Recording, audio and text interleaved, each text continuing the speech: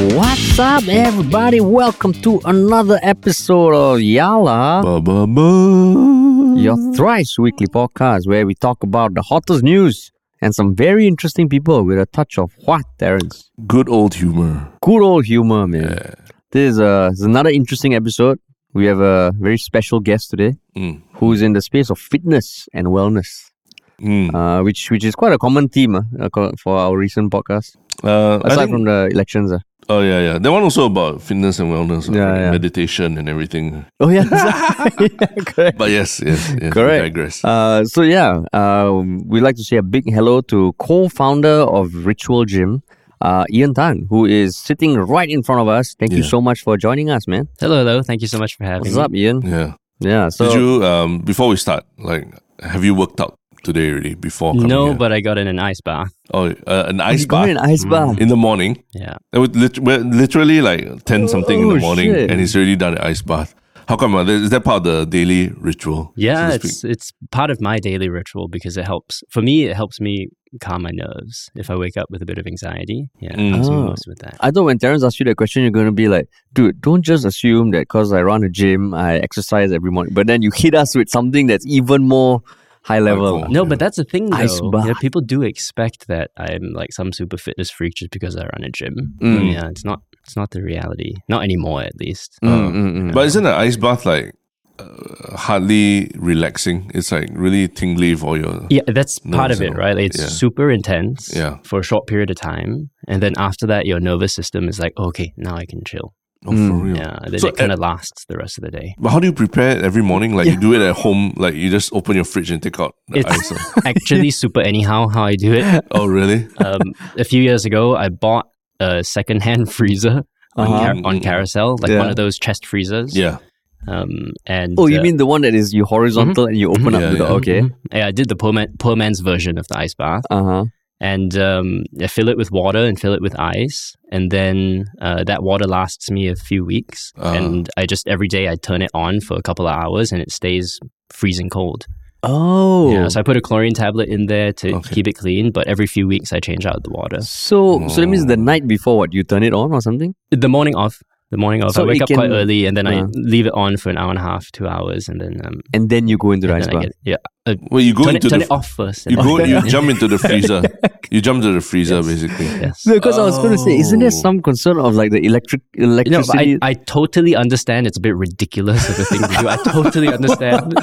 Wow. Yeah. I thought you were doing it in a bathtub or something, but you're doing it in the freezer. Yeah, That's- because my question also was how many times you have to go to the fridge and come back to your bathtub and all. But no, you have a freezer.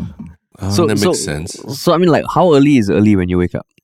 I wake up about 7. Okay. And then I turn it on. And then hang out with my daughter, hang out with my wife for a while. And then I get in about 9. Okay. 9. And by then, the temperature is what? It actually, because it's a freezer and there's insulation, it stays pretty cold, even if I don't turn it on for a day or so. I see. But see. the ice would have all melted. It would be water. Yeah, I have it around 4 to 8 degrees.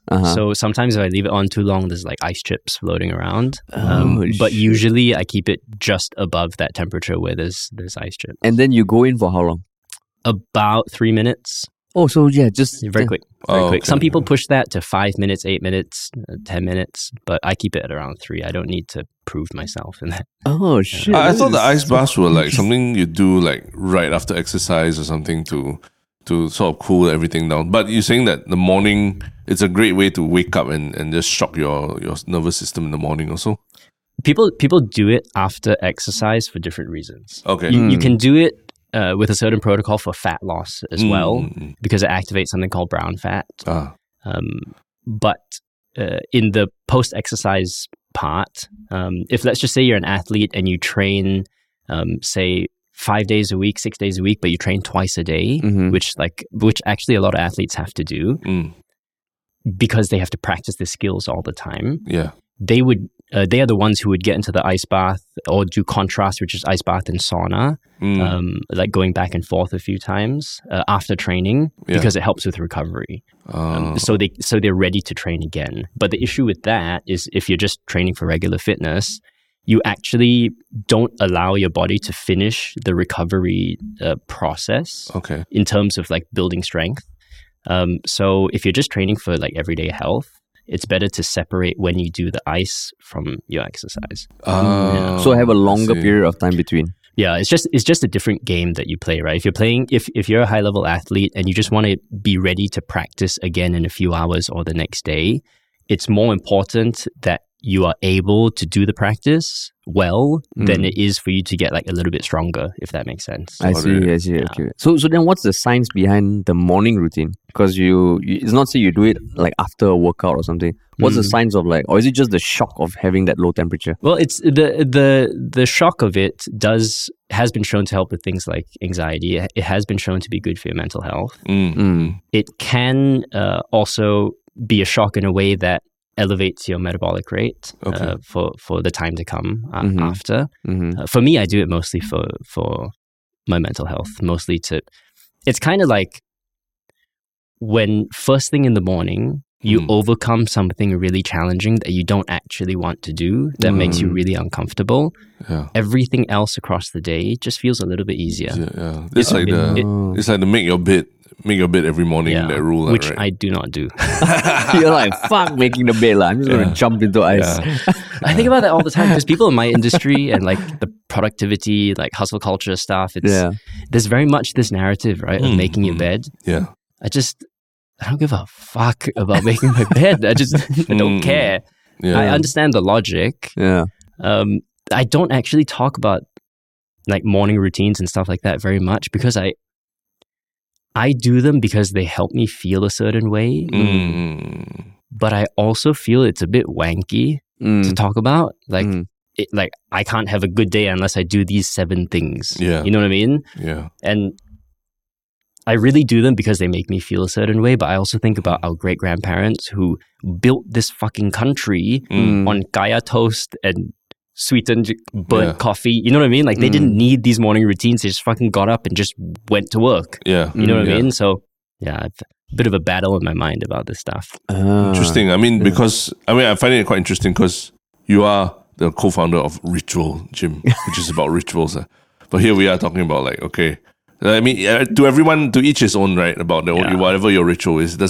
You don't need to listen to some influencer or fitness person talking about it. Yeah. But yours is quite unique, this ice bath thing. And I mean, I drink water in the morning. That's my ritual that I overcome, the difficult thing I overcome. How about you? What do you do? My box of vegetables. I cut fresh fruit and vegetables like carrot, celery, and into a box. And if I don't have it, I feel a bit uneasy. Fantastic. Fantastic. So in some way, that is my morning thing. Yeah. And these rituals do help us find order in life and help us feel a certain way. So have you always been someone like that where you have these things you do across the day that ultimately led to you founding a gym that you call Ritual? Or like what was the story behind that? Actually, it started quite reluctantly. When I got into the industry, my first degree was in psychology and I worked in counseling for a little while, and I decided to go from there into fitness.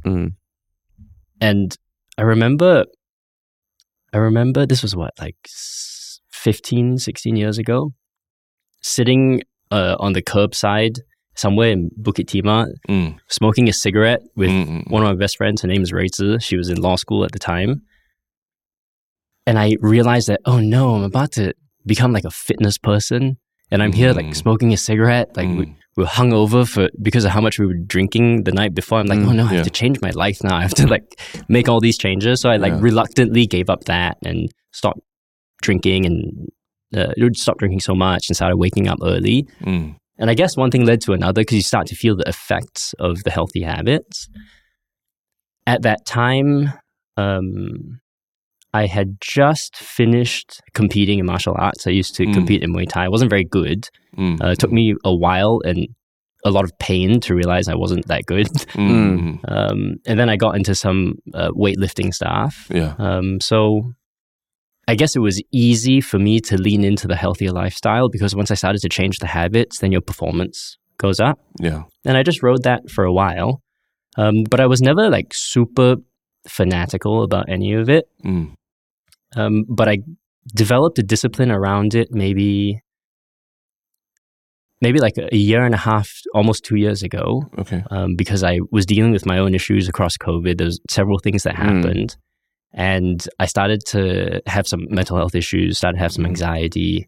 It got quite bad. I ended up in the hospital for a couple of weeks. And to sort of build myself out of it, I took a look at my life and I was like, well, being in this industry and having studied this stuff, got my master's degree in the exercise stuff, and just like took a really sort of scientific approach to my understanding of it. Like I had all this knowledge, but I wasn't really applying it to my life. And I'm like, well, if I do a fair assessment, I'm not really doing as much as I could be doing to organize my life and my thoughts and my mental health. So I started getting a bit more disciplined. That's why I am now the type of person that has a morning routine.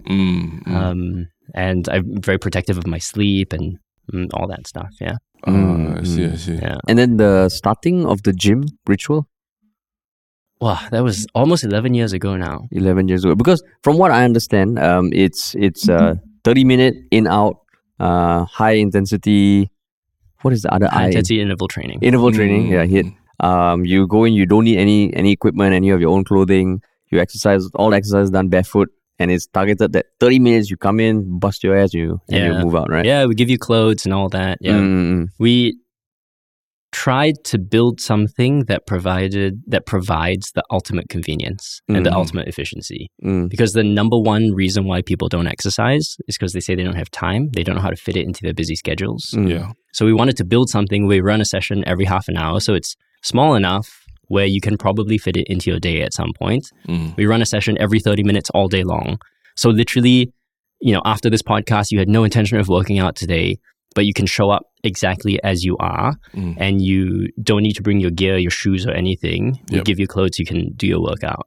And we wanted to create the experience where, you book a 5 p.m. session, but then your boss calls you into a last minute meeting. In 2 clicks, we want you to be able to cancel and rebook for the 5:30. No stress, right? Because this is what you see in office environments. Like you would know this from the past, right? Like everybody's like rushing out of the office at 6:30 because I need to make my yoga class. Bit of a silly thing, right? And before the ritual thing, I was running a personal training studio. We had a couple of outlets, and it was the traditional model of selling you 1 hour blocks. And there's this very interesting thing that happens if I'm your personal trainer. And we usually do Monday, 7 p.m. as our session. When you show up at 7 p.m., if let's just say you get called into a meeting at 6:30, you go, hey, bro, can we do 7:30? I go, sorry, I can't. I have another client at 8 o'clock. So then suddenly you can't train until Thursday, which is silly because you're just trying to get a workout in. Half the time when you do make it to the 7 o'clock, say you got 2 kids at home and you got a deadline you're trying to meet, and let's say you're a bit hungover because you had a client dinner the night before and you only slept 5 hours, most of the time, you're not really ready for a full 1 hour workout. The stimulus that you need to be a little bit healthier, I can squeeze into like 20, 30 minutes. I see. So then you can see how the genesis of this idea for Ritual came, to make it efficient, make it convenient, and we want to build something where I guess we haven't been able to fully overcome this next part, but like if people start to value their time more and just look at it like, if what traditionally used to take you 1 hour, you can now do in half an hour, then you can take that 30 minutes, you get extra 30 minutes with your kid, extra 30 minutes with your wife at home, extra 30 minutes to whatever. That's valuable. Saving that time is worth paying for, in my opinion. I see. Yeah. So, but you strike me as someone who it's not just about set up a gym, work out, make money, and all that. But there's a lot of thought in terms of the philosophy of what fitness is as part of your life. There's a lot of thought into like what's the data say about how long you need to reset your brain and get a good workout. Like, what do you think is different about your philosophy, your approach towards fitness compared to other people who in the fitness space? I think across the last 10 years, services in boutique fitness, which is what we do, we run classes, personalized service, all that. The boutique services have gotten more intense, heavier, harder, longer. And the result of that is the fittest 1% of the world. The Fitspo people that you follow on Instagram, all super hot. Yep. We all know them. They have gotten so ridiculously fit, like unimaginably fit, completely out of reach fit. Very inspiring in kind of a dark way. The result of that is 90% of regular human beings look in on that and go, well, I'm never going to be that. That's crazy. You know this feeling, right? So then they go, okay, I guess these gyms aren't for me. So then as an industry, we're fighting for like quite a small group of people who think that I can be that. We built Ritual to cater to the 90% of people who feel like, well, I'm not going to be able to do that. We've always just wanted to reach out to them and say, hey, come to this place. Yeah. Really, really bite-sized workouts. We're going to try and help you build consistency. You're not going to get pressure to change your life because we understand you're busy. You got all these other obligations. That's fine. Do this 2-3 times per week. There's going to be positive knock-on effects to everything else in life. The reason why I think that's important from a public health standpoint, literally in every single developed country until today, obesity, type 2 diabetes, hypertension, cardiovascular disease, loneliness, anxiety, depression continue to rise.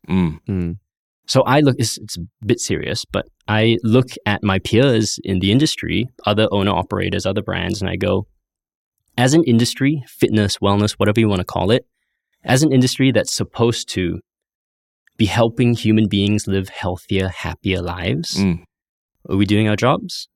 Are we winning or are we losing this game? In my opinion, we're not winning yet. So I guess like philosophically, that was what was underpinning it the whole time. That I actually want to make something that people find usable. It's something like between 60 and 70%, depending on the country, of people with gym memberships don't use their gym memberships.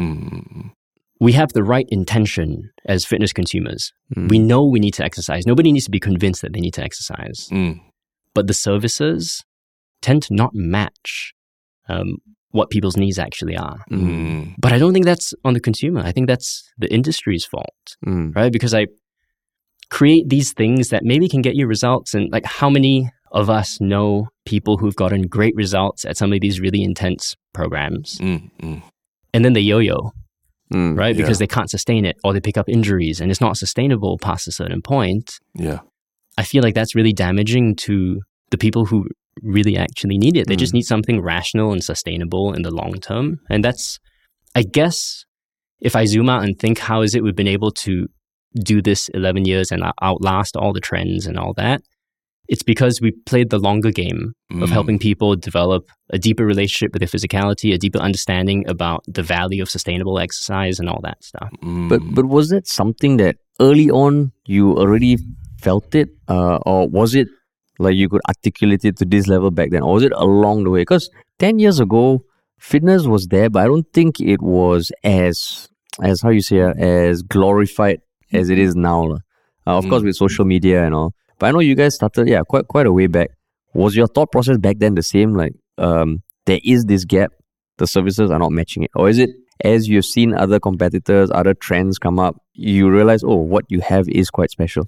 No, it was literally from the start, we were trying to solve this problem. We were the first boutique fitness gym in Singapore. We are still the first in the world, I think, to build a whole business around 30-minute workouts the way that we do. We don't offer anything else. We were the first to do that. First to run sessions every 30 minutes, make it super convenient for people, provide the clothes, all that stuff. We were the first in the world to do that. Because before that, you kind of experienced the problems that you mentioned just now. As a personal trainer, people can't make it. Was that a big issue that you saw? Yeah, it was a big issue. And also, like,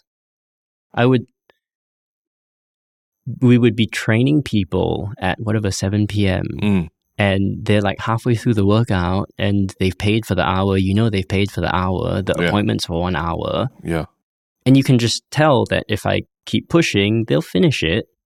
But they're going to be so tired that when they go home, they're like not present with their wife or not present with their kid or just a little bit too tired and they're going to have to pay for it the next day. I could tell it was broken. That's why I only did that business.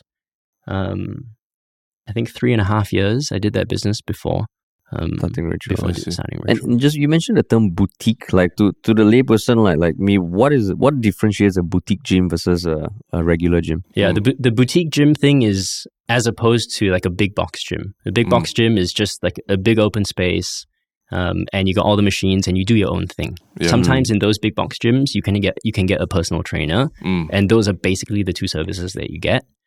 In boutique fitness, you try and take an experience, or you try and take a concept like a fitness class, and you create a whole experience around it.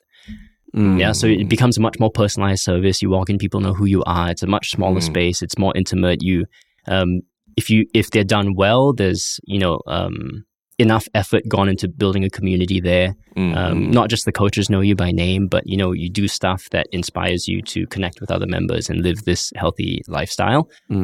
Typically, users in the boutique gym space, you get higher traction, I guess. So you're more likely to stick to your fitness habit because there's accountability built into the whole thing, and you kind of feel more special too. You pay a higher price. Yeah. But when you feel that you walk in and people know who you are, you feel like, okay, I got to show up for myself and for these people because they're rooting for me too. Yeah. So again, another noob question, because I think I'm even less experienced than you in gyms, right? Isn't the concept of a boutique and a gym, the whole business model of a gym, getting more people in, to sustain the business and all, doesn't that because sometimes gyms can get a bad rep for they need to maximize members, and at the same time, but you're talking about boutique giving a more intimate experience for people. How does that balance with growing the size of your gym and being giving even more intimate experiences for your I love the question because there's obviously a business background here. I understand where you're coming from. It's fundamentally a different model. In sort of the old sort of big box way of doing it, you kind of want to sell 6,000 memberships for a place that can house 600. Right? And then you have a really busy January and February, and then you never see those people again. Yeah, the resolutions, right? From a purely capitalist point of view, great business model, right? I think that was part of the genesis for boutique fitness stuff also. People who really want to have a lasting impact and actually inspire change. And the model in boutique fitness is much different. It's you attract some customers in and you try and keep them for a really long time by providing a really good service. So instead of this churn, you just want to play the retention game and keep people for a long time. So it's not just results, it's the community as well. And it's the other bits of value that you provide. I mean, building on that question, one thing, even as we run our business, with Folklore and all, there's always a threat that, okay, if you don't capture the market, another competitor is going to come in and drown you out. So for you guys, have there been competitors that have come up, tried to do the 30-minute thing, like literally copy the model? Not the 30-minute thing, but other boutique fitness gyms that provide different types of classes and stuff like that. That definitely has happened. We've outlasted a lot of them. I think there's a lot of room for coexisting. I think what we've found over the years is, after someone stays with us for 2-3 years and they get good results and all that, it's quite natural for people to be like, okay, like I have this level of fitness now. I feel sort of empowered about what my body can do. I feel connected to my physicality. Maybe I can go try something else out. And sometimes they do it like, I'm going to pick up rock climbing. And then instead of training at Ritual 4 times a week, they train like 2 or 3 times per week. And then the other days they go rock climbing, they go running, they go swimming, whatever, play tennis again. Sometimes people don't want to pay for 2 gym memberships and they go try something else. Because we've been doing this 11 years, we have like longer term data than that. And we see how many people end up coming full circle and coming back to us. And usually the feedback that we get, because I'm a bit obsessive about that stuff, so I like to talk to clients about it. Yeah. They get the itch of variety, so they go and try. And when they get there, it shook for a while. And then they realize that, but the quality of coaching that we get at Ritual and the safety of it, the sustainability of it, the convenience of it, they realize how important those things are once they go somewhere else. And, 6-12 months later, they come back. unfortunately, sometimes they leave and they go do these really intense things, sometimes get like really, really great results. Yeah. But then pick up injuries, right? And now they're like 42 with a busted knee and they got to go do physical therapy for 6 months and then, walk again, run again, and then come back to us. And there's a bit of this journey of you can try to educate people as much as you want about the real value that you provide when you have a high quality service, where you take it very seriously, safety standards and quality of coaching and all that stuff. But unfortunately, sometimes until people try what else is there and then they get hurt, and then they come back around and they realize, okay, this is real value. I actually think this is worth mentioning because when I first got into fitness, when I was doing the personal training stuff, the personal training stuff helped me sort of make ends meet, right? Because rent is expensive here, right? But what I was actually trying to get into was strength and conditioning, which is basically athletic preparation. And the people I was working with were pro-level, semi-pro level fighters, MMA fighters, Muay Thai fighters, jiu-jitsu guys. And when you work with athletes, if let's just say you're a swimmer and you come and train with me and you do your exercise training with me, if you get hurt during your exercise part of your training, you're never going to work with me again. I lose my job. Your whole team will never work with me because you got hurt in exercise. That's how seriously it is taken at that level when you work with athletes. But for some reason, that sense of responsibility never transferred over to commercial fitness because no need, right? Yeah. And so it became a very capitalist game of how many people can I squeeze into this room? And sometimes over the years, to our detriment, I was very, very, I drew a very, very hard line on that stuff. Like, we're not going to go above a certain number of people in a session. And I don't care if you got 20 years of experience as a trainer. When you come into our system, we've got a 4-week training program. 3/4 of it is online based, but we have tests, theoretical tests, and we have practical tests. And if you don't make it, you don't make it. Yeah. You can't stay on with us in the long term.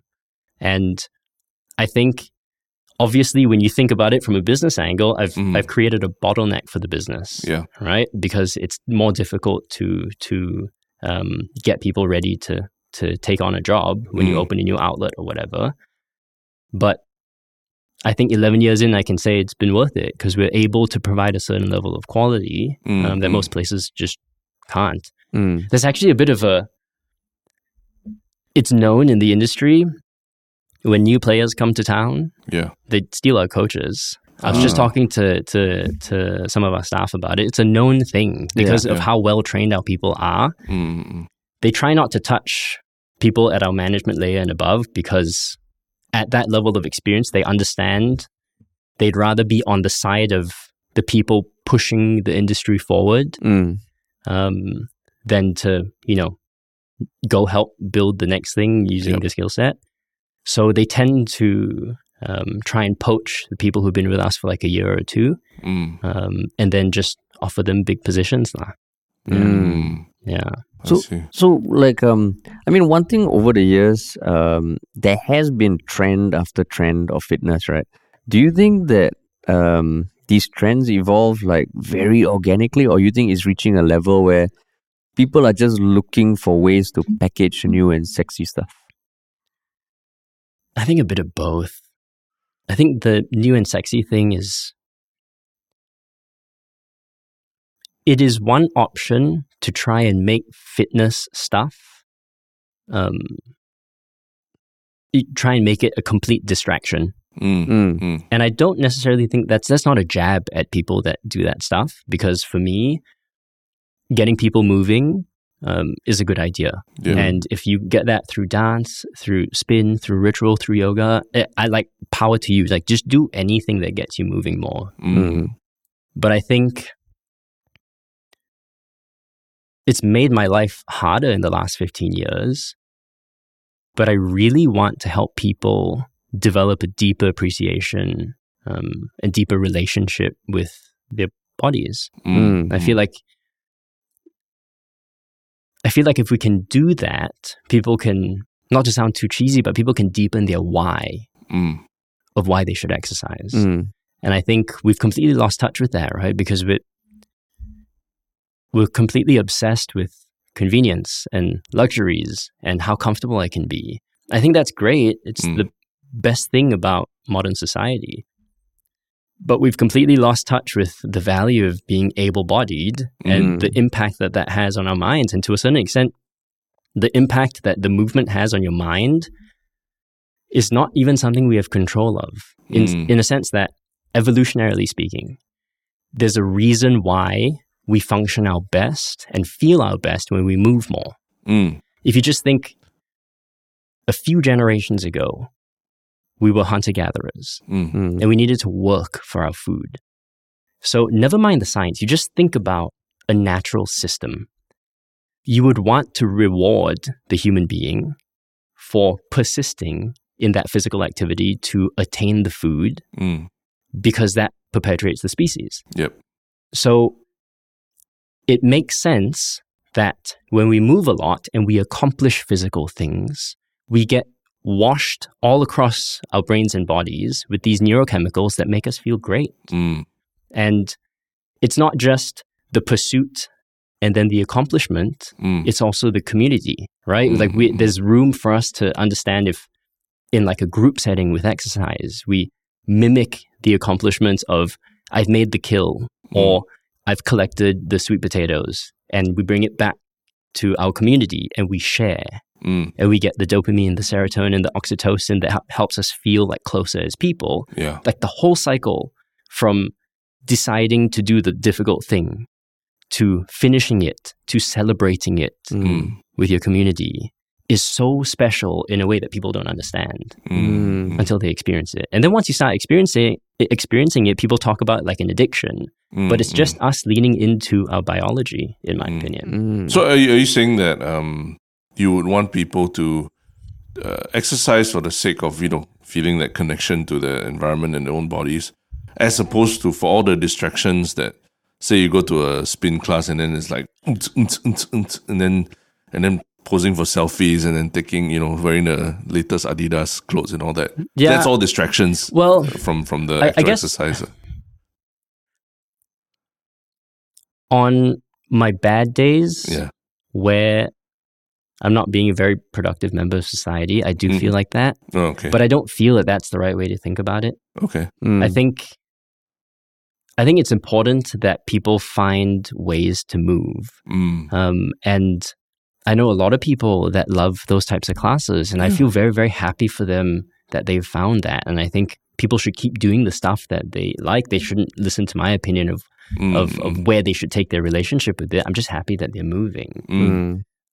I guess what I'm saying is maybe people would like to know that they have the option of elevating their relationship with their body even further. I have been giving some talks lately on topics like burnout and health span. And so I recently kind of got back into the data of all that stuff. And it brings to mind this one study where they took active people and they made them walk less than 5,000 steps per day for a week. So it made them move much less than they wanted to. After just 1 week of moving less than they wanted to, they got a 31.2% drop in life satisfaction. From a different angle, a different study, they took active people again, and they increased sedentary time by 30 minutes. So made them sit down 30 minutes longer than they wanted to. So limited activity again for 2 weeks. Yeah. Over 50% spike in anxiety and anger. And almost a 70% spike in fatigue and exhaustion. And I guess for me, it's important that people think about what is the baseline they might be operating at if they haven't exercised in any real way in months or years. No judgment, because I totally get it. Like you get it too. Like when you have a kid, very difficult. And all I want to do is do the work that I love and then hang out with my family because it's so awesome to have that, right? So I get it. but we can actually be better versions of ourselves for all the people around us and the people we love if we do some of this stuff. And I'm not talking about like doing crazy workouts. Don't even come to ritual. It's not about that. It's like go for a walk. The recommendations for when exercise can start to have an impact on your mental health are literally just do something. And if you can, do something like 3 times per week for like 30 minutes. Like go for a walk, go out in nature, do some push-ups, do some squats. That's when you get the biggest impact. When you go from doing nothing to doing something.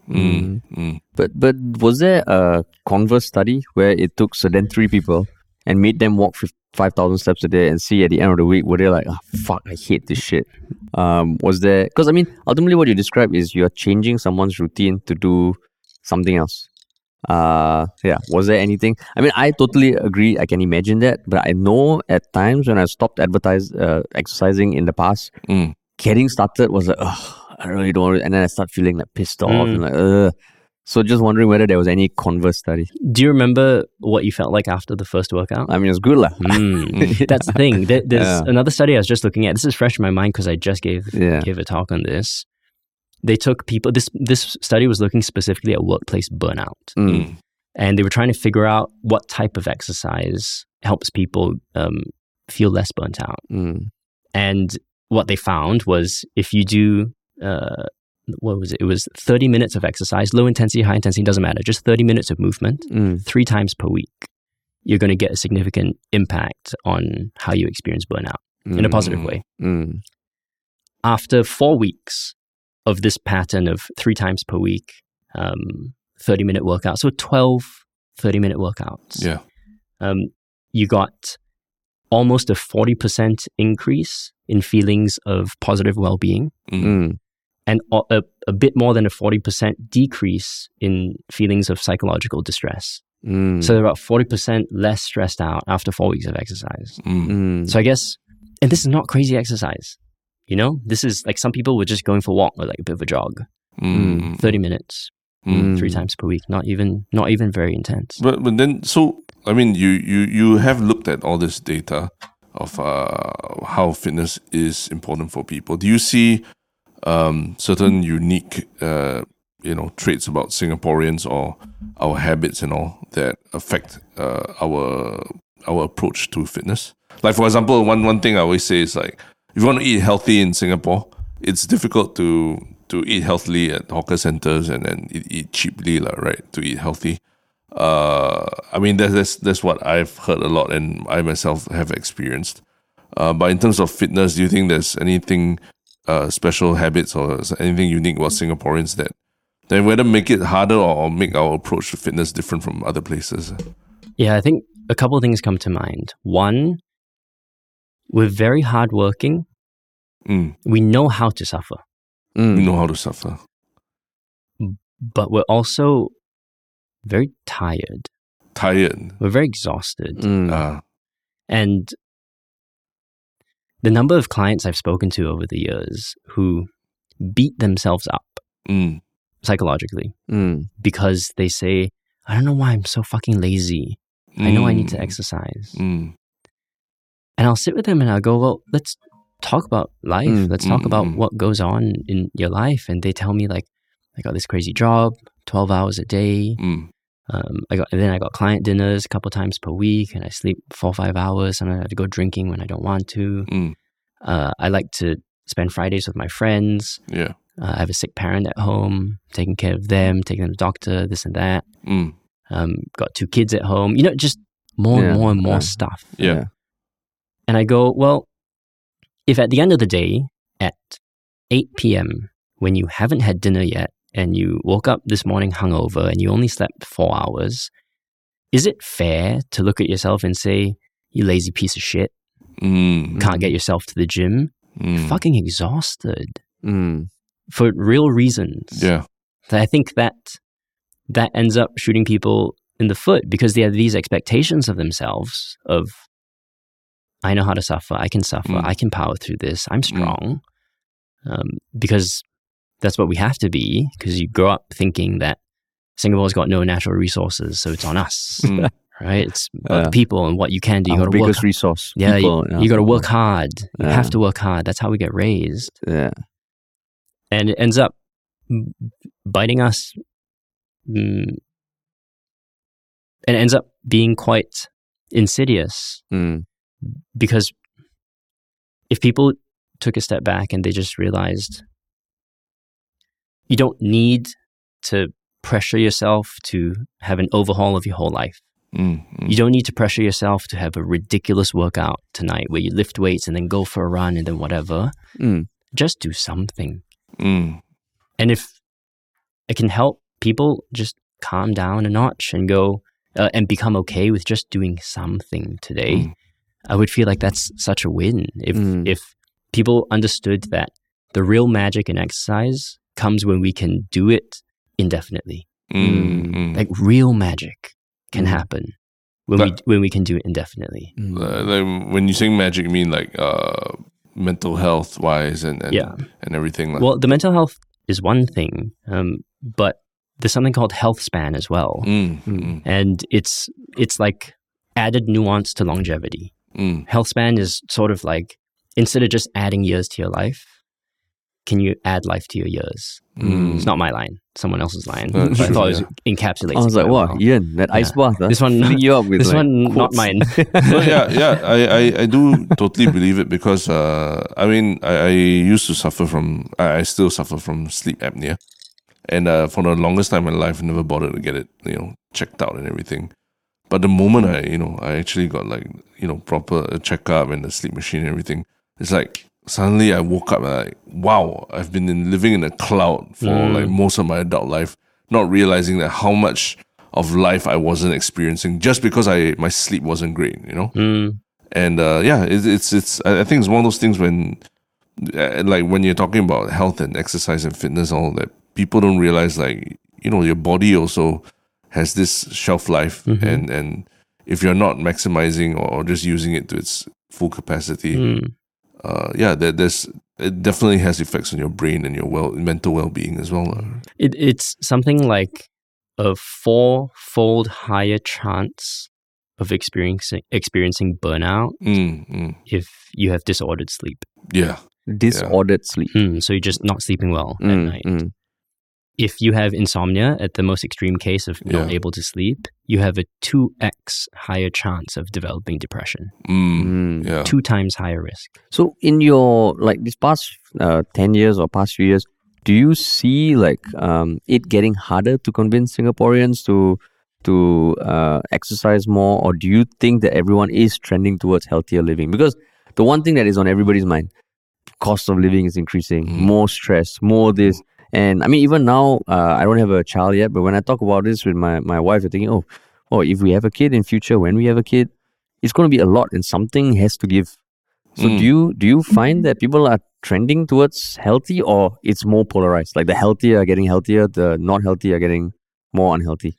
I think the cohort of people that I look at is a bit biased, but from my view, people are starting to turn on to fitness much more because they're starting to realize it's not just about how hot I look, how good I look in the mirror. They're starting to realize how when I'm going through struggle, this can help me feel like I can get through. And there's very, very, very, very interesting research on that too. That, okay, in all kinds of stressful situations, it's been shown that people who exercise are better at tolerating stress. So when it comes to things like burnout or feeling overloaded in life, too stressed out, people are starting to realize, not through data, but through action, that if I do something, I can effectively shift the goalposts of when and where and how I feel stress and burnout. And the data supports that. There's actually a really interesting study, might as well talk about. There is something called TRIA social stress test, something like that. It's a 15-minute test, and it's fascinating. They bring people in, and a participant walks into this room, and there are 3 judges in front of them. And the first 5 minutes, the judges, by the way, they're trained to show no expression. First 5 minutes, they get told, okay, you need to craft a presentation. And it's usually about some sort of a job interview. And 5 minutes, they're writing on a piece of paper, trying to figure out whatever the hell they're going to present on. When that 5 minutes is over, they take away the paper, they take away the pen, and they go, okay, now talk. And then the participant goes like, okay, starts doing his presentation. And again, the judges are told to show no expression. They're trained to show no expression. And can you imagine how awkward that feels? They're talking. End of that 5 minutes, no feedback on what you just did at all. Then they ask you to start counting backwards from 1022 in steps of 13. 10, oh shit, that's weird. Okay. And every time you get it wrong, they ask you to start back from the top. Same, no expression. What they're trying to do with that stress test is mimic social stress. Now remember, we're talking about exercise here. What the hell does that have to do with exercise? Actually, guess, right? In this study, they were looking at frequent exercises versus infrequent exercises. How do you think they responded differently after this 15 minutes? Those who exercised could handle the stress better? 2 times better. 2 times, wow. There's something called positive affect, which is basically your ability to get through life with a positive mood, get through challenges with some positivity. Yeah. People who don't exercise got double the drop in positive affect. And that study was done, like you said, recently. Many times. Many times. The TRIA social stress test. You can look it up. I can send you the studies too. It's Maybe ridiculous. we should do that to potential guests in future. For but actually, I was thinking it would be very fun. Very fun to run that. Do that. Stress them out. Yeah, we just sit, me, you, Tristan, sit outside, and then we just tell them, okay, tell us what you're going to talk about on the podcast, and take away, and then just see what happens. Yeah. And but you know, it sounds abstract when you think about it in terms of a study, but it makes sense, right? Like if you can build stress tolerance, you can build resilience to stress if you do difficult things. Yeah. Like, don't you find in life when you meet people who've really been through some shit, they just have like calm in the storm energy. They just know how to get through to the other side when there's chaos going on. You know what I mean? Yeah. So it's not a foreign concept. It's just that people don't associate exercise and difficult exercise with stuff like that. And that kind of, it's almost like something that I've realized as well for anyone who's running their own business as well. There's a certain level of uncertainty and risk that you live with every day that anyone who's not running their own business or a salary job, they don't understand. And when you tell them that, there's this risk or this whatever problems they're going through, they're like, oh my God, I can't believe you deal with that. But to me, it's like, it's just day-to-day part of the job. Yeah. Do you sense that having run your own business and your own businesses for so long, you also have this muscle that you've also trained to just be sort of like get through the storm whenever, especially business crises and all that? Yeah, it took a while. Okay. It took a while. I think for the first few years of doing it, I was quite young also, and the business got traction very quickly, and we started getting attention in quite a big way quite quickly. So I was playing this catch-up game and trying to grow into the leader that I needed to be. But yeah, it took me a few years to develop that skill of being calm in the storm. But yeah, so important. And I totally see as well what you're saying with my other friends who are running businesses or started businesses. There is a certain amount of that you need just to get through it. It's a bit crazy. And actually, I know I spent the first few years of the whole experience playing a bit of like victim mindset of like, why is my life so hard? Why does everybody expect so much of me and all that? And then it takes some maturity to grow out of that and realize, well, nobody forced me to start this business, right? Like, I was the one who had the stupid idea, right? Yeah. So then it took me a while to learn to sort of rise to the occasion in that sense and take full responsibility for it. And you have to be okay, right? With like, if people don't want to work as hard on it as you do, and people don't have the same amount of passion and drive on it as you do, makes sense that they don't, right? Because they didn't start it. And it also, it also is not fair to expect other people to understand it. And I think while that thought is important, there's real risk of it being quite a lonely journey for people that start and run their own businesses, especially through crisis. It is. It is. I mean, and you're in the space of coaching people, right? But there's no coach for people running their own business or facing their own, like, you know, cash flow issues in the company. And there's no coach for that kind of thing, right? I mean, but expensive. Expensive, and that defeats the purpose of like... Because your business is so people-facing, I'm sure there were days where you just inside, you felt like, fuck, but you still have to face your customers. You still have to put on this like positive, and you have to make them feel, don't like unload onto them, right? Yeah, and people have expectations of, and not just the customers, but the staff as well. And people have expectations of how you should be and the energy that they hope to get from you. And the truth is, as you guys know too, if you don't bring the right energy, you end up damaging the whole thing, and then it's your fault. Like, everybody benefits from you bringing the right energy. Yeah. But it's a tall task in hard times to be consistent with that energy. Yeah. Because it's very difficult. Do you find, like, you know, running a gym, and I mean, just looking at the whole wellness space, there's to me, like, I mean, if you look at a business that, say, makes burgers or something, it is a product, and how you kind of live your life, as long as you can deliver burgers, that's your product. But being in fitness, do you also feel a huge way, like what you said, you know, people expect you to work out? Is that a bigger issue in wellness, where there's a lot of, you know, coaching on like how to be fitter mentally, physically, but there's a disconnect between how the companies and the people actually run themselves? Yeah, I've thought about this a lot in the last couple of years, because a few things happened across COVID that really stressed me out. Someone close to me in my family got diagnosed with late-ish stage cancer towards the start of COVID. I had my first kid at the start of COVID as well.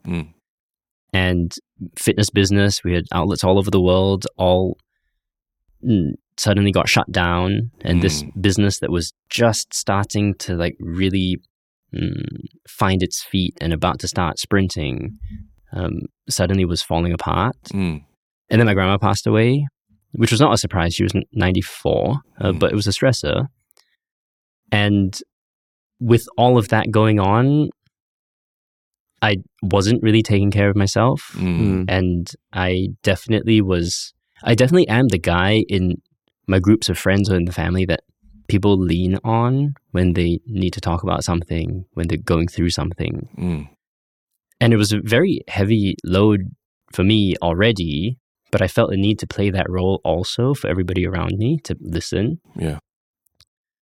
And it was like, even though all that was going on, it was very surprising that for me, when I ended up in the hospital for a couple of weeks, because at my grandma's wake, I started getting these headaches. And at first, honestly, when it first happened, I was like, quite fun, a bit like dizzy. Kind of feels like I'm half drunk. It was like really bad, like, but I was like, just kind of floating. Man. And I didn't really pay attention to it. This was in October of 2021. By the time I got to January of 2022, so just a year and a half ago or so, it was so bad that I couldn't stay vertical, like upright, seated or standing for more than a minute or two. Felt like my head was going to explode. Oh man! And that's why they ended up putting me in the hospital, because they couldn't figure it out. I was convinced that there was something wrong with my brain, like bleeding or something. I was convinced that I had broken my brain. And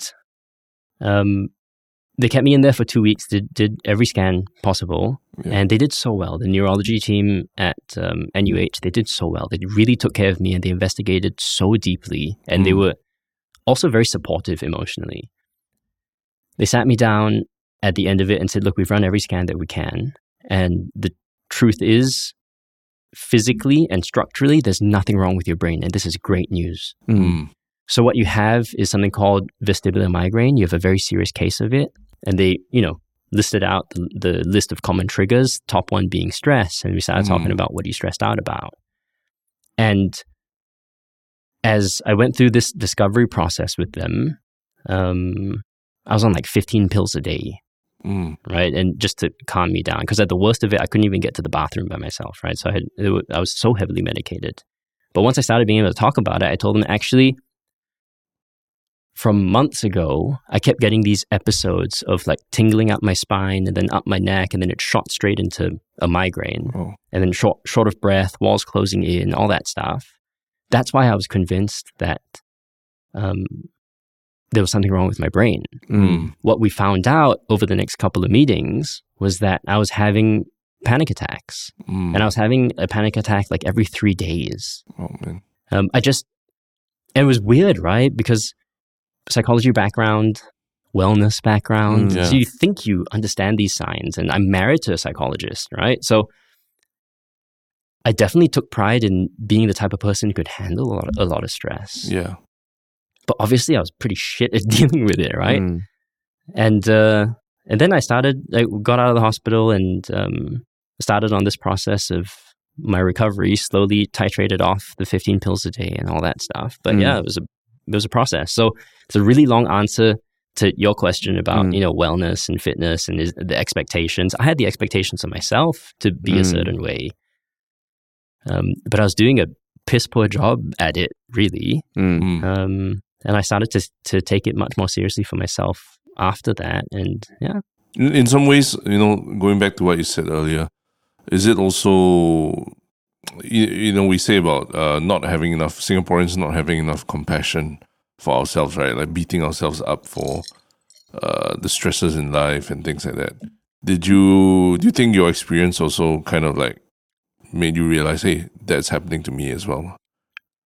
That I wasn't having enough compassion for myself and giving myself enough time and space and all. Definitely. I also am remarkably bad at asking for help. And I think there was the turning point for me was, at the worst of it when I was in hospital, there was a few days where I couldn't help myself to go to the bathroom. And on the worst day, I could see the colors on my phone, but I couldn't read the text message that had come in from my wife. And she was trying to text me to console me, basically, for having missed my daughter's birthday while I was in the hospital. But I couldn't read it. And at the same time, I was very aware that I had this amazing team of neurologists at UH who were like, you could tell they were trying so hard and like they really, really, really cared because they were, I don't know if they were worried or what, but like they were really trying to figure it out and they couldn't figure it out. And I realized in a moment there that, wow, I have one of the best medical teams in the world and so much love on this side. And because I didn't take a personal responsibility in taking care of myself, I found myself in this position completely stuck and unable to receive love and unable to receive care. That was the moment where I realized I have to take this seriously and I have to make changes and I have to also hopefully share my experience and help people understand that there's a very, very deep reason, a very, very deep value to prioritizing your own self-care. And I really thought I was doing fine. I really thought that I was doing the right things because I was exercising and all this stuff, right? Yeah. But there's so much that we can do. And if we don't take it on ourselves to take care of ourselves, then we end up messing up quite a lot because we're not able to function in all the areas of life that where we should be able to contribute. And I guess over time I realized it's not even a lot of stuff. We're talking about a few habits a day. Yeah. can make an outsized difference. And learning to communicate and talk about your problems. Learning to share and learning to put some discipline around sleep. Learning to set aside time for meditation. I do Qigong every morning. I do breath work. Do the ice bath stuff. It really makes a difference. Yeah.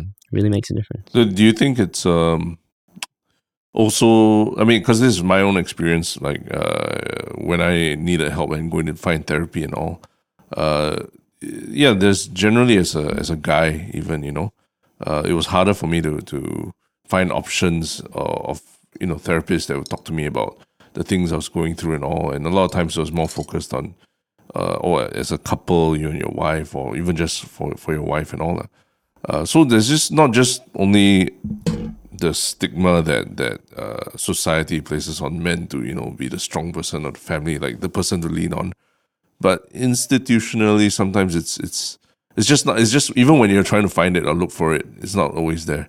Do you find that was something that also maybe contributed to your experience? I think it contributes. That's a contributing factor to a lot of men's experiences, but not mine personally. Because the first time I did therapy was when I was studying psychology, because I just got very, very interested in it. Yeah. And I guess being married to psychologists as well, like we talk about this stuff a lot. So it's not taboo to me, but I know it's taboo to a lot of people. But it's good that it's becoming less and less taboo, especially since COVID, because people are starting to realize the value of it. Yeah. I think, that's the part that I didn't mention. When I came out of the hospital, I started doing very intensive therapy, and I was lucky enough to find a therapist I could really get along with. But also, my wife introduced me to her because she is in the industry and she knows other therapists. So she had an instinct about who to sort of match me with. And it was so important because there's so many issues with how I was processing the suffering around me and processing all the pain, or rather I was avoiding processing all the pain. And it was so impactful. Did you feel the same with therapy? Yes. I mean, I didn't do a lot of sessions, but even those few sessions I did,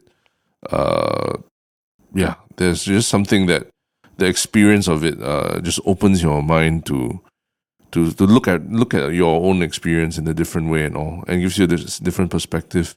Yeah. So I was like, it's quite crazy that even my generation, growing up, there was this stigma against seeking help, or for the guy to go, like, guys don't need this, you just need to go and go watch football or something. Yeah. I really felt like, wow, this is a very big aspect of wellness and health that I never even knew about growing up. And now, in my adulthood and having a kid and all, you want to make sure that when your kid's looking at you in the eye, it's you that's there, You're there entirely. You're not like stuck in some other world because of the issues that you don't want to talk about. Yeah. So that's why, to me, that I felt like, okay, there's this responsibility I feel now that I need to take care of, like whether it's mental health or physical health. I think that's very, very important. Yeah. Yeah. Totally agree. Agree. I think most people can benefit from doing some therapy, and you don't need to do it consistently all the time, but with a certain set of tools that we all have as adults of how to deal with stressors or difficult situations, and you try, and if you can't seem to help yourself or fix the issue or deal with it better after trying for a while, why not just reach out to someone who specializes in helping people get through that stuff, and then you see them for a couple of months, a few sessions, you pick up these tools, and then they end up being able to serve you for like the rest of life. And then you can stop and go back to life. And then next time you run into an issue, apply all the tools and now you got a bigger tool set. And if you run into issues again, go see a therapist again, and I think we should get comfortable doing that. And I think there's that. But across COVID, I also realized, even though we're such a collectivist society, being Asian and all that exists in our family sort of structures, right? And I really understand the value of that now, having gone through this crisis and so many things happening. Having like a really solid home environment not just with my immediate family, but my parents and my brother and their kids, and my in-laws and my wife's brother and their kids, like and my cousins and all that, like real deep like family stuff. Like that's really important. But in our professional lives and the way we go to school and then what happens when we start working, it's very individualistic. It's very cutthroat, and it's very like almost like I not quite I have to step on other people to get a leg up, but it's you got to watch out for yourself. You got to take care of yourself. And I think that can be quite damaging in the long run too, because I mean, we have a loneliness epidemic now too, right? And I think it's more prevalent with guys. And, you know, you mentioned football just now, and this is what guys tend to do when they come together. Yeah. You watch football, you drink beers, and then suddenly 9 beers in, one of your friends tries to fight another friend. And then you're like, oh, bro, what's going on, bro? And then they're like slurring and they go, oh, my wife, they're gonna lose my job. And then all of this starts coming out. We've all seen that. I've been that person before also. Me too. But we have to get into those altered states before we can talk about it. And I think this is an issue. And I think generally, like, okay, if my wife is upset at me for not being there for her to talk about something, she can be mad at me, but she has like 6 other people that she can reach out to go talk about that too. Yeah. And a lot of guys don't. And I think it's worth figuring out how to break down those walls. I think community is a very difficult thing to think about because for a long time we got community from the kampong vibe, social cohesion. We got community from religious institutions, but less and less people go to temple or to mosque or to church, so you don't get it there. Where are we going to get it? You know, I think people need to put some intention behind developing those connections and those communities for themselves, and do the uncomfortable stuff of having vulnerable conversations, talking about how you feel. But much easier said than done, right? Like, don't you find like past a certain age and enough suffering, and then you have kids and all that, like, oh, okay, now I understand the value of this. But it takes us so long. Very long, It takes us so long. Yeah. But don't you know, earlier you mentioned that there's one benefit to building up your ability to take stress, which is kind of like a muscle in and of itself, right? So then how do you draw the line between, I mean, muscles and stress only grow when there's resistance, right? So how do you draw the line between like, okay, knowing when to kind of seek help and versus like holding it in, or maybe everything that comes up, seek help. Everything that comes up, seek help. Do you see that as the darker side of prioritizing, you know, getting help for this sort of stuff? Like it reduces the need to build up your own resilience. Yeah, I think they go hand in hand. I don't think it's either or. I don't think it's linear either. I think it's important that people realize they have agency. To a certain extent, we are in control. There's stuff that we can do to increase our resilience to stress. I view something like therapy as one of those tools as well. You're learning to manage better. And so I think they go hand in hand, more so than like opposing things. I think what you're alluding to is something I think about though, like almost like, I'm going through this stuff. Can I make it your problem? Right? Kinda. So I think it has to be viewed as a personal responsibility to solve it and or to get yourself to a place where you feel better about it.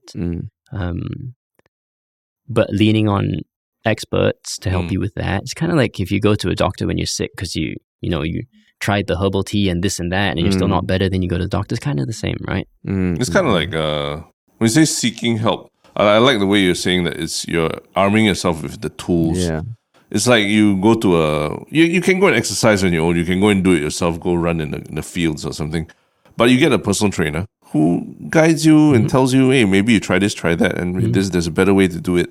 And then you can still go back and run on the fields and do it how you do it with a bit more knowledge. Yeah, with the knowledge. So I think that's the thing about seeking help, whether therapy or mental health, is that a lot of times, like from my experience, I didn't need to keep going, the therapist, but just a few experiences, and I felt, okay, it helped me see things from a different perspective. That's a perspective that I never thought of, in spite of everything I was reading and all, And then it gave me this tool that, okay, if I ever encounter something like that again, there's a way to work around it. There's a way to navigate my relationship with my wife, or, to talk to someone about it, being vulnerable without feeling like I'm being a victim and everything, So it's those tools that I think we miss out on when we say that, we should just deal with the problems yourself and not seek help. Because even when cooking, right, I will watch a video on how to make carbonara. Yeah. And then you know how to do it already. You know how to do it. You know everything. Yeah. But just I had to watch a video to do it. Yeah. Like I could read it.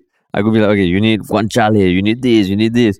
But I still watch the video to understand, and then I'm like, oh, now I can do it, and it can translate over to other pastas, for example. But speaking about things that you think about or stuff that I've been thinking about lately, because there's one thing about there's this movement towards exercise to the level of detail that the layperson, if you want to find out what exercise is good for you, you can find so much online. But then when I look at my extended family, right, there are people who are in their 80s. There are people who are in their 90s. Granted, okay, they might not be in the best of health, but the older I get, the more I think, like, if you can make it to 60 plus, right, that's an achievement already, because you see people just dying at any age. Then I think, okay, there was this generation where exercise was never part of their life. Do we have, a lot of the exercise that we are doing now, a lot of food we are eating, there's no generation before that where, they can tell the effects 50 years later. So sometimes I think like, should we be exercising this much? Are we just wearing our joints out? I look at my uncle, he's like 85, never exercised before, but now he's still walking. Or like Trump. Yeah, and I think Trump had this one philosophy where your energy level is a battery. The more you exercise, the faster you use it up. Sometimes I think about it, I'm like, does he have a point? Because, like now, Singapore is aging. You're seeing older people everywhere. And sometimes you look at older people, oh shit, you're 76. Oh shit, you're 81.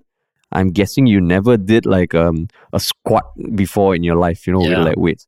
So I find it ridiculous some days that what I do for a job is create spaces where it's socially acceptable to physically exert yourself. Because that's how much we've, diluted or sanitized our outside world. Yeah. Because we're not allowed to go, or it's weird if you're out there running around on the street on Orchard Road doing crazy stuff. Or like walking just crazy distance, walking 20 minutes to your location or something. Yeah, it's because we've sort of whitewashed everything that happens outside, and then we've added all these conveniences. And I used to think a lot about my grandmother who used to live with us. And she, I think at that time she was in her 70s. She wasn't living with us like full time, but she would come and visit, and she would walk like a kilometer to the wet market and then walk back. And when she would get back, she would be sweating with her bags of stuff. That's why they didn't need to exercise. It was just part of life.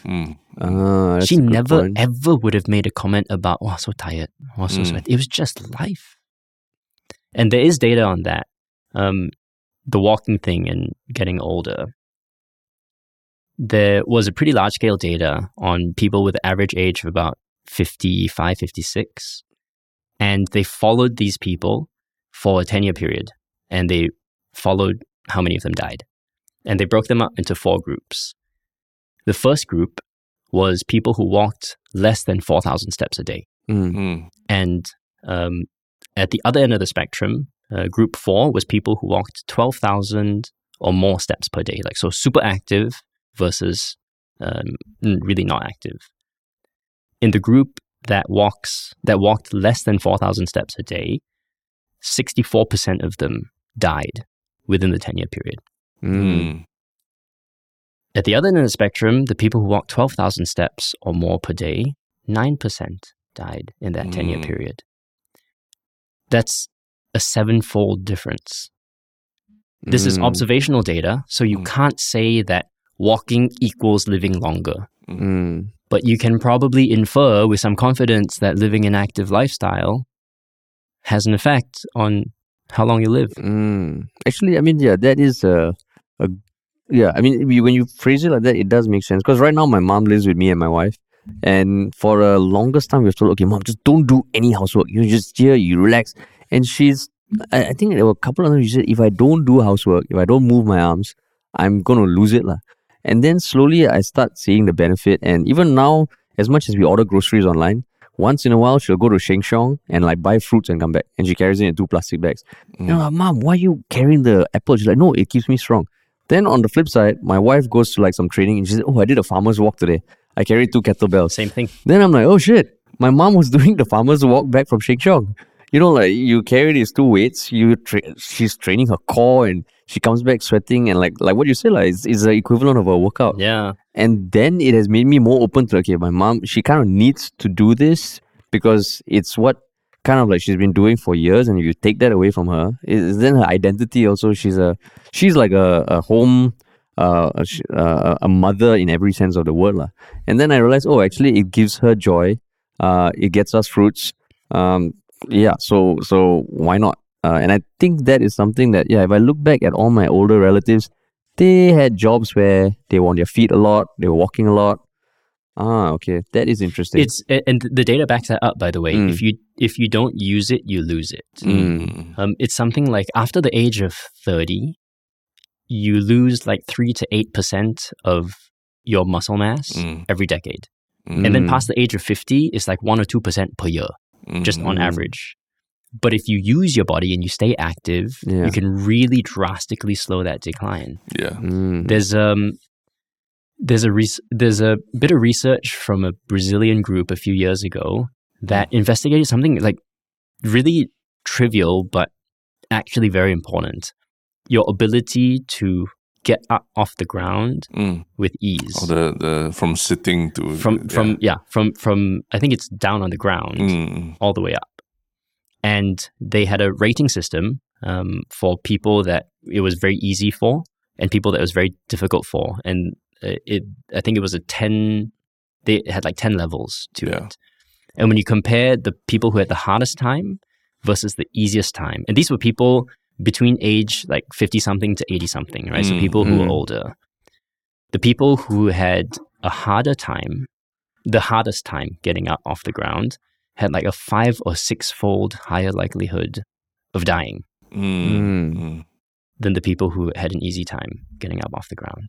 That's how important staying active is. And that's how important it is to recognize that if you don't use it, you lose it. Yeah. So now, when your family, anybody wants to order food, do you tell them, guys, our ancestors were hunter-gatherers.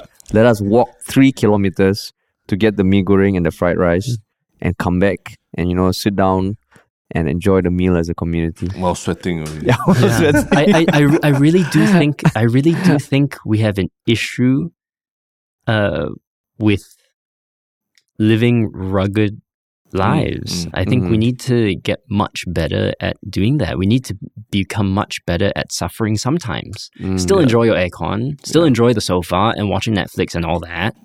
But just do some suffering every day, just a bit. It's going to go a long way. I think another important thing that people should realize is the people that get the greatest effect in terms of health span, longevity, whatever you want to call it, are the people that go from really not good to not bad. So there's something called VO2 max, which is a technical thing. It's a measure of cardiorespiratory fitness, which is a fancy way of saying heart, cardio, respiratory, lungs. It's a measure, it's a metric of your heart and lung health. It is, as far as health metrics go, it is the one most closely associated with how long you'll live. When they look at large scale studies, over 100,000 people, when you look at people in the bottom 25%, versus people in the top 2.5%. The risk of dying in a 10-year period is like 5-fold higher at the bottom 25%. 5-fold higher. But when you go from the bottom 25% to the next rung up, so 25 to 49%, still like below average, you get a 50% reduction in mortality in the next 10 years. Meaning you're like half as likely to die in the next 10 years if you just go from low fitness to okay fitness. That's why I feel like it's really important for people to understand it's not about getting the crazy workout in. It's not about like changing everything. It's literally like you do something, you know, like double the likelihood of having good outcomes. I see.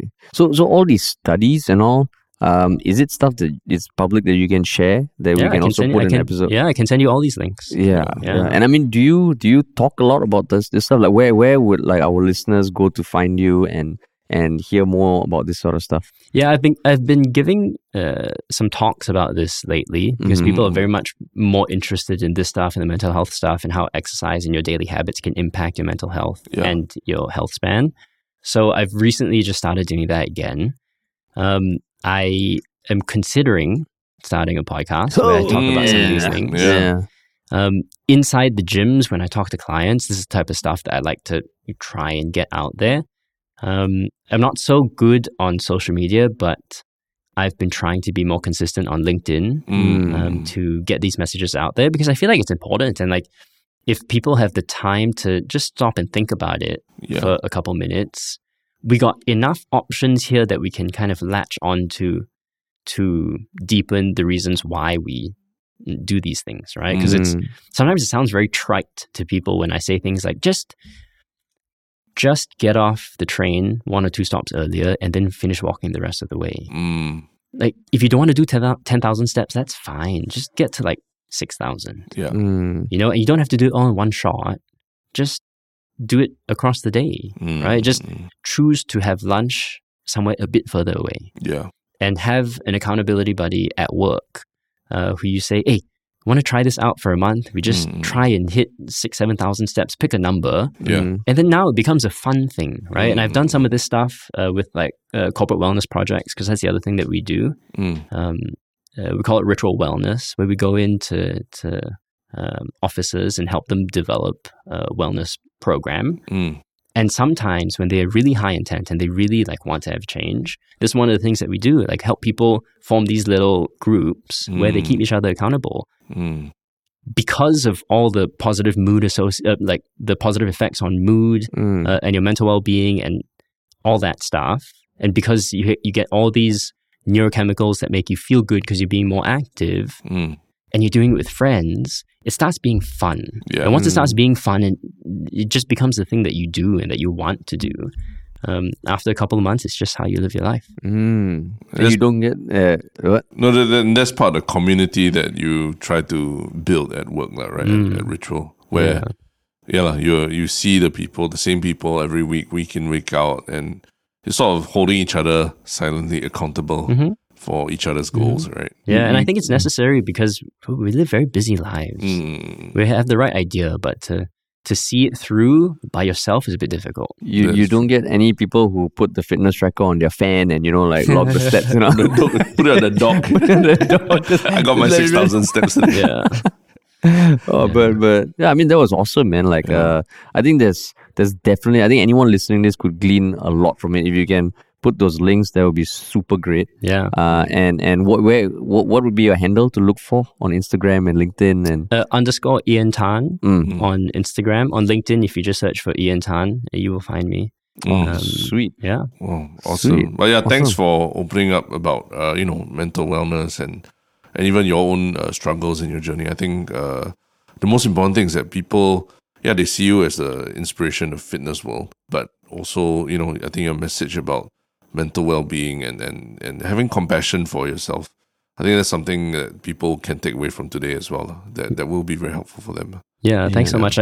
Thanks so much for having me. I was encouraged by a couple of friends to share the story because at first I was a bit embarrassed, right? Like fitness guy going through all this stuff, but I see it now. I see the value in sharing. So thanks for having me. It's great, man. And now I'm seriously thinking at some point, how can I fit an ice bath into my house? We put one here. We put one here. They will just be here all day. Just be here. I have a friend that sells ice baths, like really nice ones. Not the fridges. Oh, the fridge. No, I like the fridge. Like just like our studio, right? It's DIY. The fridge is a nice thing, like the nice aspect to it, But cool, awesome. So I mean, the last part of our podcast is always our one shook thing. So Terence and I can go first. So you still have a few more minutes to think of something. Terence, you have your one shook thing? I do. Actually, it's quite related to things we're talking about. But about a year ago, the CNN news anchor or journalist, Anderson Cooper, I don't know the guy with the white hair and everything. He created a podcast under CNN, but it's his own personal experience with dealing with grief because he lost his dad when he was younger. His brother committed suicide in front of the family, and his mother, who's quite a rich, famous person in American society, she passed away right before COVID or something, or maybe earlier than that. I can't be certain, but basically he realized that everybody in his life that knew anything about him before he was an adult and all has moved on already. So he created this podcast to sort of process and understand the grief that he was facing and why it molded him and shaped him into becoming a war zone, journalist and everything. Because he said early in his life he was going out to these war zones because that's where he felt that sense of grief and loss in people, and he didn't feel awkward having to tell people about it and all. So this podcast in a way is now, all these years later, he's become a dad himself, with his partner. They have 2 children. And like what I was mentioning earlier, he felt it was very important that he comes out and talks about his process of grief and comes face to face with it and just understands it as part of his identity, being a news anchor, being a gay parent and things like that. So yeah, it was a very interesting series. He talks about his experience. He talks to Stephen Colbert about Stephen Colbert's losing his dad and his 2 brothers when he was 10 years old. And yeah, so all these experiences of people processing grief and how difficult it was for them to come out and talk about it, or even their own personal mental health struggles as a result. I thought it was a very interesting listen. And then you wouldn't expect that from a war zone journalist from CNN to talk about these things, but he did it in a very, very, very classy, very entertaining way, So it's a season of it's a season of podcast. Oh. I'm gonna listen to that. Yeah. And he has gone on Stephen Colbert's show and talked about it, and they talk about their grief and the process of grieving very openly as well, which is quite cool. Yeah, that's awesome. Great. That's great. Yeah. Okay. My one shock thing is actually news that there's this Singaporean women footballer called Danielle Tan, who is the first Singaporean to play in a European league. She joined Borussia Dortmund. Yeah, Borussia Dortmund last year. And she debuted, and recently she just got a hat-trick during Borussia Dortmund's match against DJK Spurghurten. They won 13-0, but she scored 3 goals. Wow. And that's awesome because, I think there's so much, globally there's more attention on women's sport now, but I think even locally there's a lot more attention on sport. And the Singapore women athletes have been doing amazing. Shanti Pereira, Danielle Tan, just to name a few. And scoring a hat-trick, this is awesome. While the whole, even FAS, I think recently there was some controversy about how the president had a walkover, and you look at the state of men's football, you're like, ugh. But there's someone in Europe holding the Singapore flag. That's awesome. Kicking ass, literally. Yeah. All right, man. Ian. There is this Netflix series called Live to 100. I think it's about blue zones. Yeah. And blue zones are specific areas around the world where people live seemingly effortlessly past 100. And this dude who's been studying them for 20 years did this series to try and find the commonalities, the patterns of like how these people live their lives. And it's, in the rural areas of Okinawa. It's in this island called Ikaria in Greece. I think there's a place called Nicoya or something like that in Costa Rica. And Sardinia in Italy, and one or two others. And it's fascinating because there really are commonalities that he found. And they all stay physically active, but not in a structured exercise kind of way. They just have to walk a lot and do a lot of manual labor. They all eat natural, unprocessed foods, just whole foods, lots of greens, lots of fruits, lots of legumes, that sort of thing. And they all, not all, but most of them have a very clear sense of purpose. And in Okinawa, they call it ikigai. And there's a term for it for those people in Costa Rica as well. I can't remember what it's called, but it has the effect of you wake up every morning and you know your purpose in life. And I think that's really important too. So that really resonated with me. And the other thing was social connection and community and coming together. And in all these places, they had like multi-generational homes, and they respected the elders and they saw them as sources of wisdom versus whatever. It was fascinating. It was really nice series. I remember seeing a TED Talk. I don't know if it's the same guy who did, but if you say there's someone who's been studying this for 20 years, I think it's in that city of Sardinia where in the bars, they have pictures of old people because they're like seen as like heroes, and they are celebrated. And I thought that was fucking crazy. And also in Okinawa, I remember during the TED Talk, they mentioned there's this group of 6 women, all above 100. They've been having lunch together every day for 97 years. Yep. Holy shit! It's fucking. Was that also? Yeah, I can't remember the name of the term, but they have a term to describe this community thing where they put intention behind being there for each other. It actually, not this series, but something similar from a book that I was reading a few months ago inspired my wife and I to start. Every Sunday in the late mornings, we pull a small group of our really close friends, some have kids too, we pull them together and we just cook brunch. And it was also good timing because everything is so expensive in Singapore right now. So we just go to one of our houses and we come together, we put some intention behind having a community that is not related to the work thing, not related to anything else. It's just a group of people who like each other, love each other, coming together to share a meal and to have a good time. And I think I forgot to prioritize that for a long time. And it's so funny because we get to Friday, Saturday, and sometimes I forget that, we have to arrange the Sunday thing, like whose house is it going to be at? And there's always a bit of inertia, and I'll talk to my friends in that group, like, okay, who's in, who's coming? Because sometimes we've got things to do. And there's always a bit of inertia, but then when we show up there on Sunday, we love it. We love it, and then the kids love it, and then we're so happy. Nobody looks at their phones, and we're just enjoying the time and the conversation. It's great. Yeah. Oh, shit. That's awesome, man. Yeah. But cool, man. Yeah. Dude, thanks so much for joining us. This was Thank great. you so much. Thanks so much for having me. And thanks everyone for listening. We'll talk to you all soon.